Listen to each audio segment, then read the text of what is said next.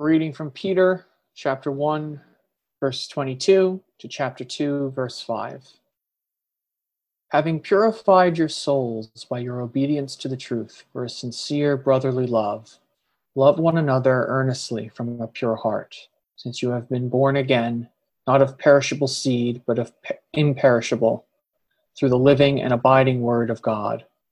For all flesh is like grass, and all its glory like the flower of grass.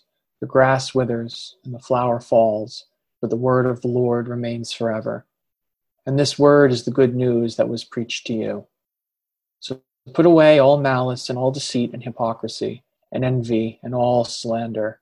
Like newborn infants, long for the pure spiritual milk, that by it you may grow up into salvation, if indeed you have tasted that the Lord is good. As you come to him, a living stone rejected by men, but in the sight of God chosen and precious, you yourselves, like living stones, are being built up as a spiritual house, to be a holy priesthood, to offer spiritual sacrifices acceptable to God through Jesus Christ. The word of the Lord. Thanks be to God.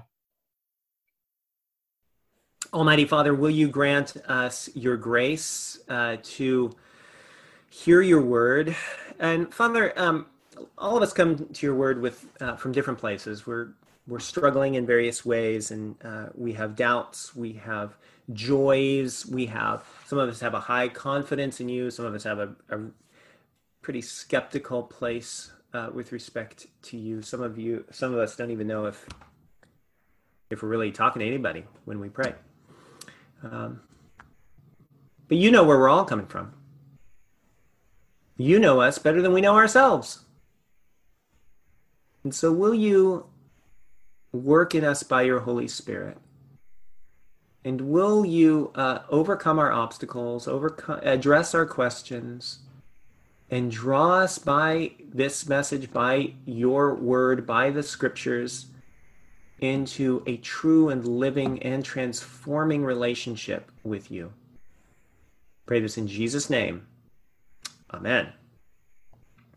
Amen. All right, everybody. Can you turn back in your service sheets or in the Bible to 1 Peter? We're going to be focusing on 1 Peter. If you're looking at a Bible, 1 Peter is towards the back of the Bible. I can't give you a page number because all the editions are different. But you can look at it on your service sheet. We're going to be looking at the first half of that reading. And here's basically what I want to show you. Jesus, here's the big point, big reveal. Jesus wants to feed us. And he wants to feed us a little bit like a mother feeds her infant. And Jesus wants to feed us, what I want to show you, by speaking to us through this thing called his word. Now, as I say it like that, it's really simple, which is great, but I think it's really important for us. Many years ago, I spent 4 days in the wilderness without food. I do not recommend it. It was a terrible experience. It was meant to be like a really life-changing rite of passage or something. It was terrible.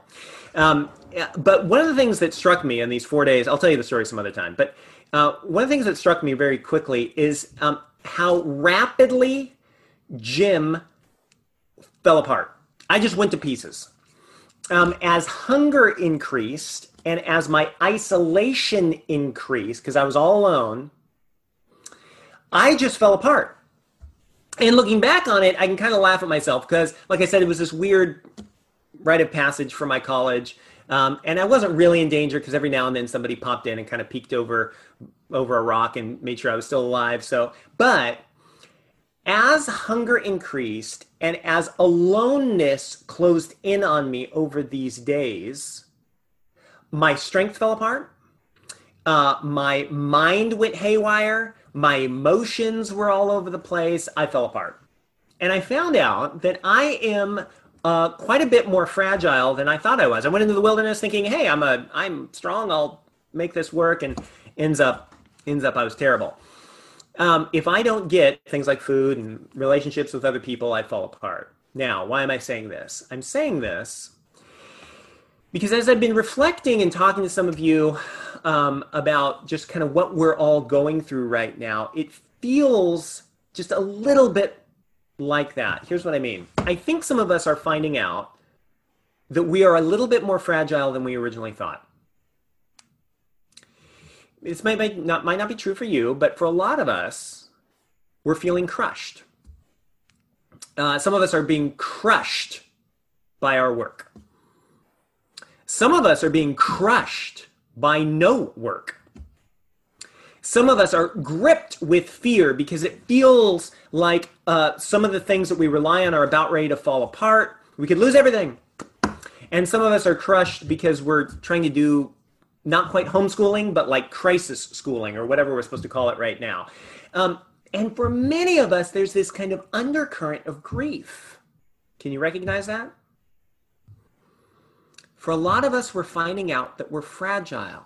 We've got hungry souls, we've got lonely hearts, and we really need what it is that this reading tells us. And here's what this reading tells us. Jesus wants to feed us like a mother feeds her infant. Look at chapter 2, verse 2. It says this, like newborn infants long for the pure spiritual milk, that by it you may grow up to salvation, if indeed you have tasted and seen that the Lord is good. Now, remember the context. If you've been with us over the last few weeks, you'll know that we've been talking about 1 Peter, and we found out that Peter, the apostle of Jesus, one of the first disciples of Jesus, is writing to a bunch of Christians who are experiencing terrible suffering. And Peter's been saying briefly something like this, Christians, in the midst of your suffering, I want you to look at Jesus. It's as if Peter says, I want you to look at Jesus and look at how he died and rose again, because when you look at him, and especially his resurrection, you'll find that he gives you a hope that really nothing in this life can destroy for forever. Now, that's super brief, but that's what we've been talking about the last few weeks. You can go and listen to the recordings if you'd like. But now he adds something to that message, and he says this, Christian, I know that it's really hard to hold on to that hope that I've been talking about. It's as if Peter says, I know that your hope in Jesus needs to be renewed day by day, moment by moment, and breath by breath. Otherwise, we just lose sight of it, of that hope. It's as if Peter says, listen, you're not strong on your own.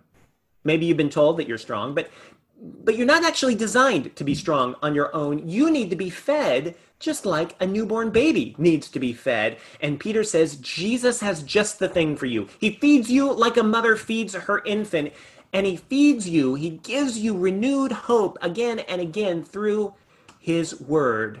Therefore, desire the milk of God's word.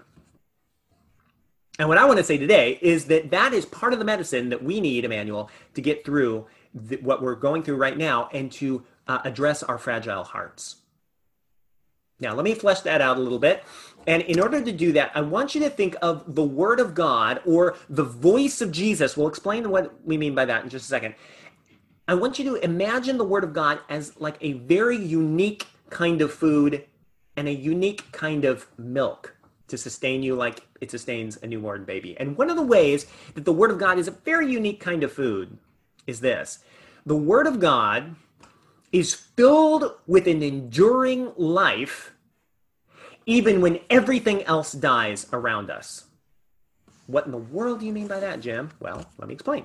Look at the passage and look at verse 24. Chapter 1, verse 24. Peter says this, all flesh is like grass, and all its glory is like the flower of grass. The grass withers, the flower falls, but the word of God remains forever. Now, the Apostle Peter is quoting the Old Testament, and he's quoting the book of Isaiah. And in its original context, when it talks about the flower falling and the grass dying, it's dealing and describing a terribly grim scenario. In the original context from Isaiah, Israel was suffering the worst disaster it had ever experienced up until that point. We call it the exile, and the exile with like a capital E. And what it means is that Israel had been conquered. The government had fallen apart. The religious life had fallen apart. The economy had fallen apart. And everything around Israel, especially in Jerusalem, everything beautiful was withering like the grass in the middle of a summertime heat wave. And there was death and grief, and there was hopelessness, and there was trauma. There's another book of the Bible that gives a kind of a close-up view on what the experience was like. It's called the Book of Lamentations. We think it was written by Jeremiah. And it sort of zooms in on this experience of horrendous disaster. And the opening scene in the Book of Lamentations says this. And see if this, if you can identify with this. The opening word of Lamentation says, "How lonely sits the city that was full of people." How lonely are the streets that just recently were full of people. And the image in the Book of Lamentations is that Jeremiah is sitting there in the middle of Jerusalem, and Jerusalem has been devastated. And in the Book of Lamentations, Jeremiah, through his poetry, just begins to scream with grief. Scream with grief. Because everything beautiful has been dead. And he says, in chapter 3, he says, "I am the man who has seen affliction." And then he starts talking about God. And he says, "God has made my teeth to grind like gravel." And then he says, "My soul is bereft of peace. I have forgotten what happiness is. And so I say, my endurance has failed," says Jeremiah. "My endurance has failed, and so has my hope in the Lord." It's all dead, with all other beautiful things. Now, stop here. Why am I telling you Jeremiah's depressing story? Well, because look back at our reading in 1 Peter. When it talks about the flower fading or the grass withering, there's a temptation. It's possible for that to sound hokey, right? Roses are red, violets are blue, but the word of God remains forever. And we just kind of go, blah, whatever. No. I want you to see that image, the grass withering and the flower falling, that was penned by a people who were living through the hell of a world in which all beautiful things had died. And Jeremiah is sitting in the midst of that, and he's hungry, and he's alone, and everything's gone. But now, look back at our reading from 1 Peter. In 1 Peter, he says, "But the word of the Lord remains forever. The grass withers, the flower falls, but the word of the Lord remains forever." And I want to push back just a little bit there, and I want to say, really? Does it? In what way does the word of the Lord remain forever? And how does that work for a soul-exhausted man like Jeremiah? Well, go back to Lamentations. Because in Lamentations, Jeremiah says this, "My soul continually remembers my affliction, and it is bowed down within me. But this I call to mind. This I call to mind, and therefore I have hope." Now, stop there, because this is a critical moment. The thing that Jeremiah says just next is going to be totally odd, but it's the key. It's the key to grasping how it is that the word of the Lord remains forever, how it stays alive when everything else dies, and why it's the perfect thing we need to be fed with in the midst of a world where beautiful things die. Watch what happens next. Jeremiah says, "I call this to mind, and therefore I have hope." Ready? He says, "The steadfast love of the Lord never ceases, and his mercies never come to an end, and they are new every morning. Great is your faithfulness. The Lord is my portion," says Jeremiah, "therefore I will have hope in him." Now, can you see and hear just the ridiculous shift that takes place? What explains that shift? Well, let me try to describe it like this. I want you to imagine an empty art studio with a big black canvas in front. And Jeremiah is sitting on the floor looking at this big blank, or rather black canvas. There's no color. It's empty of all beauty. But then Jeremiah on the floor, he picks up the Word of God, the Bible. And he starts to read and he starts to remember. He knows the Bible, so he knows these stories. He's heard them before, but he begins to read them again and hear them again and remember them again.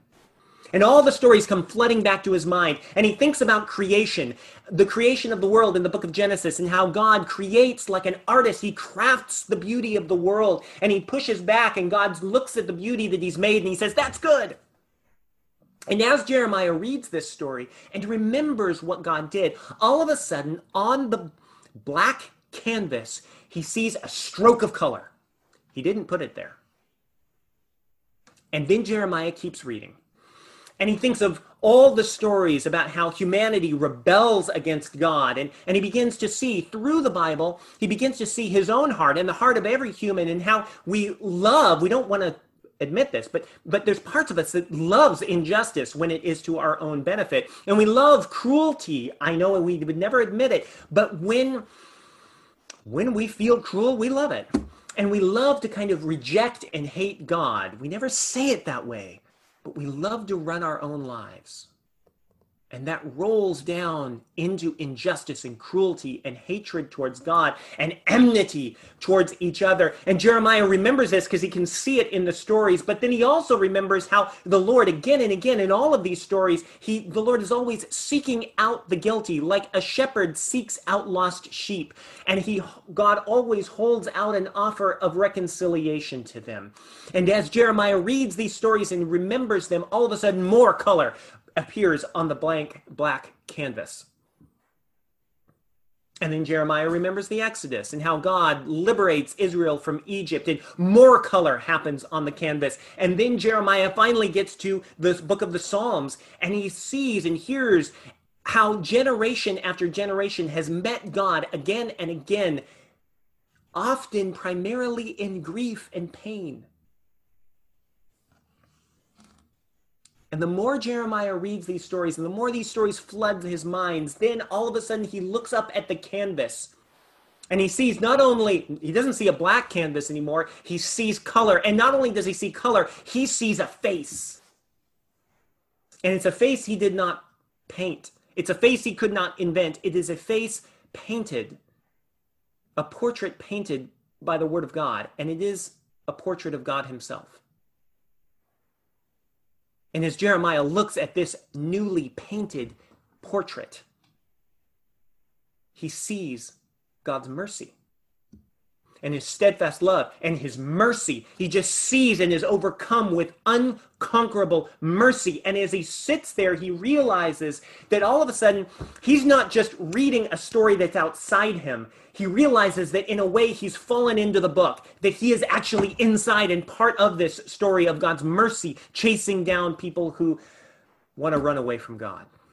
And he realizes that even in his pain, he is being met by God himself. And therefore, despite all the pain, which is still there, don't imagine that it's not, it is, but he realizes that he is looking into the face of the source of unconquerable hope.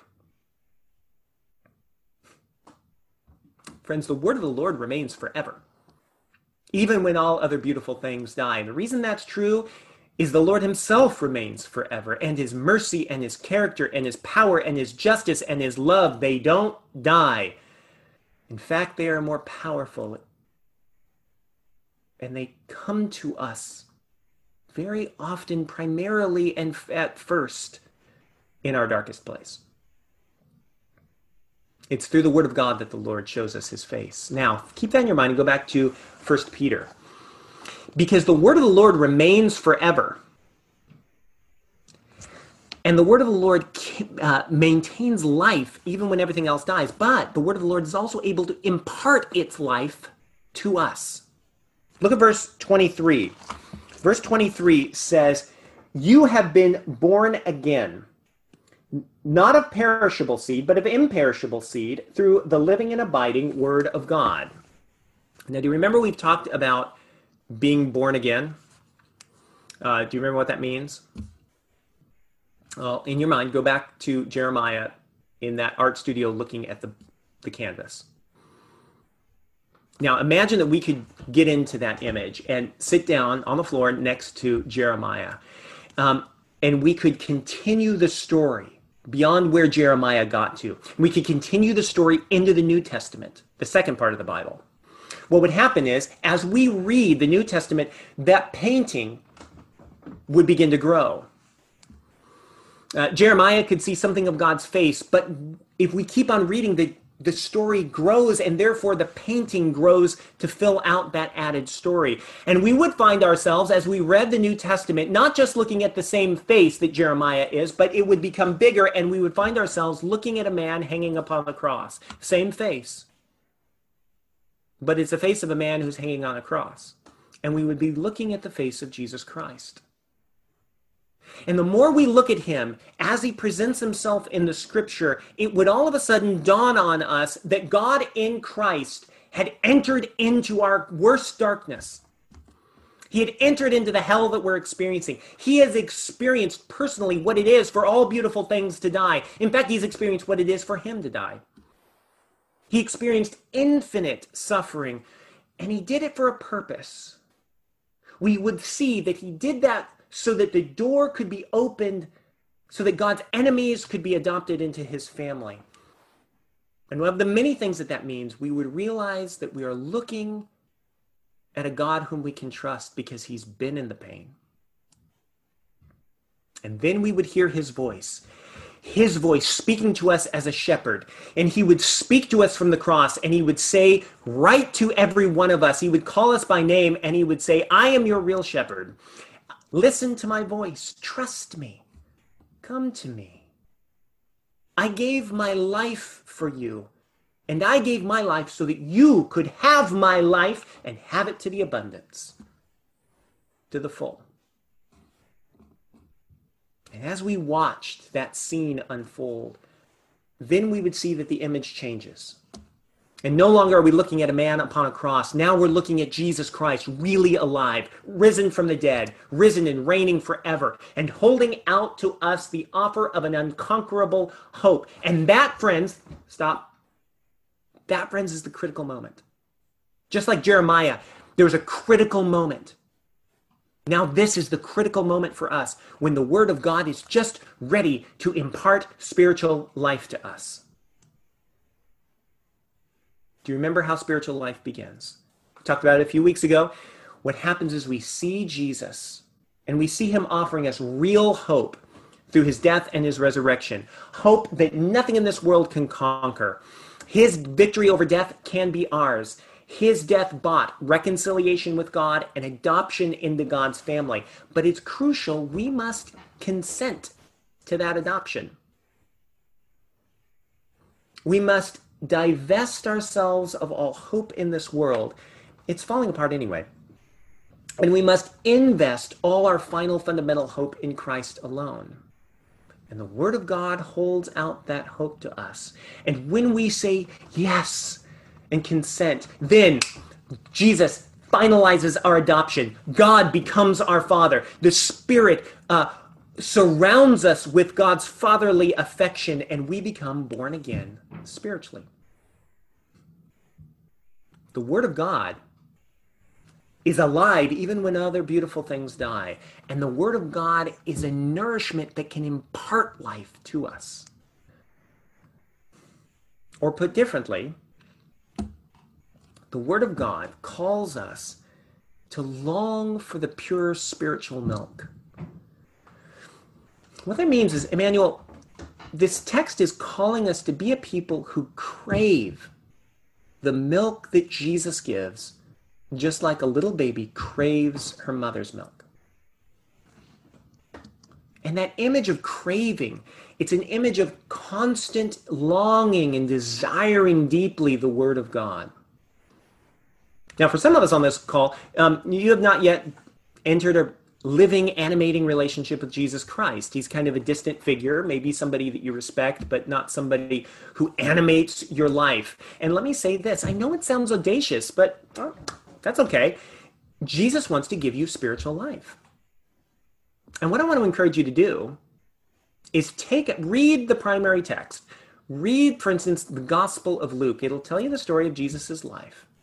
Read his story, just like Jeremiah was reading the Bible in that imaginary scene that we were thinking about. Read Jesus's life and then ask Jesus to give you spiritual life. It'll feel weird. That's okay. Do it anyway, because you will find yourself in the long line, millions and billions strong, of people who have their life had been utterly transformed because they found themselves in the story with Jesus and in Jesus's story. Now, others of us know Christ and have known Christ for a long time, but we're starving for milk. Do you remember what I said about being in the woods with no food? It's terrible because you find out that you're a fragile person. At least I am. Take away food, take away other people, and I go crazy. Physically, psychologically, emotionally, but the same is true spiritually. Some of us are spiritually starved, and your soul goes haywire when that happens. Look at chapter 2, 1 Peter chapter 2, verse 1. So put away all malice and deceit and hypocrisy and envy and slander. Now, those sins, malice, deceit, hypocrisy, slander, envy, those are sins of a starving soul. See, it goes like this. When I refuse God's word, or I kind of assume that, hey, listen, I know it already, and I've been over that, and I'm sick of people telling me to go back to those stories. I kind of set it aside, because there's more urgent things, there's more relevant things for me to do. What happens is I'll stop watching the beauty of Jesus emerge. I'll just kind of pause on that, and it'll start to deteriorate. And I'll increasingly hope in myself and in things in this world, because I got to hope in something. But the problem is, all those things will eventually fail me. And I'll have to grasp on to control in my life. And that will make my soul go haywire. I'm starving spiritually. So I'll start to envy other people because it seems like everybody has something better than me. Why does it work out for them?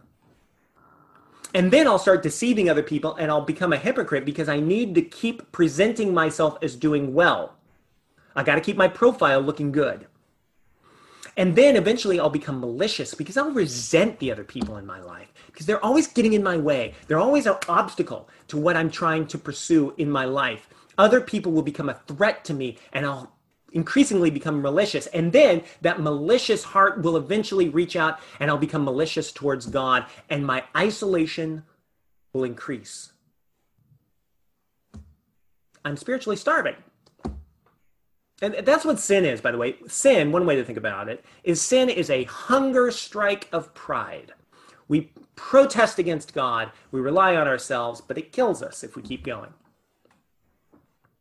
So Emmanuel, are you starving? Look at your soul. Can we sit with Jeremiah in front of that canvas? Because here's what will happen. As you open up the scriptures, as you hear again Jesus' voice, Jesus will come and he will give you an IV of nutrients. And Jesus will come to you, your shepherd, the voice, you'll recognize his voice again. And you'll hear him say, crave for my milk, crave my word. It's good news. Desire my milk. I have never left you alone, Jesus will say to you. I will feed you like a mother feeds her infant. I will pour out my word into your starving soul. And then as you look at the canvas, you'll look as the blackness is filled with color, and you'll see the face of Jesus Christ. And then you will see him on the cross for you, for your eternal salvation, to undo the isolation and bind you together with God as your Father, to fill out your soul with nutrients so that you are never alone. And he will say to you, you will never be alone when you're with Christ. And then you will see Jesus Christ risen and reigning, and you'll be looking into the eyes of your eternal hope. And that's when you will taste and see that the Lord is good and that he is your satisfaction for forever. So crave the pure spiritual milk. Amen. Hello, everyone. My name is Jim Saladin. I'm the rector here at Emmanuel Anglican Church.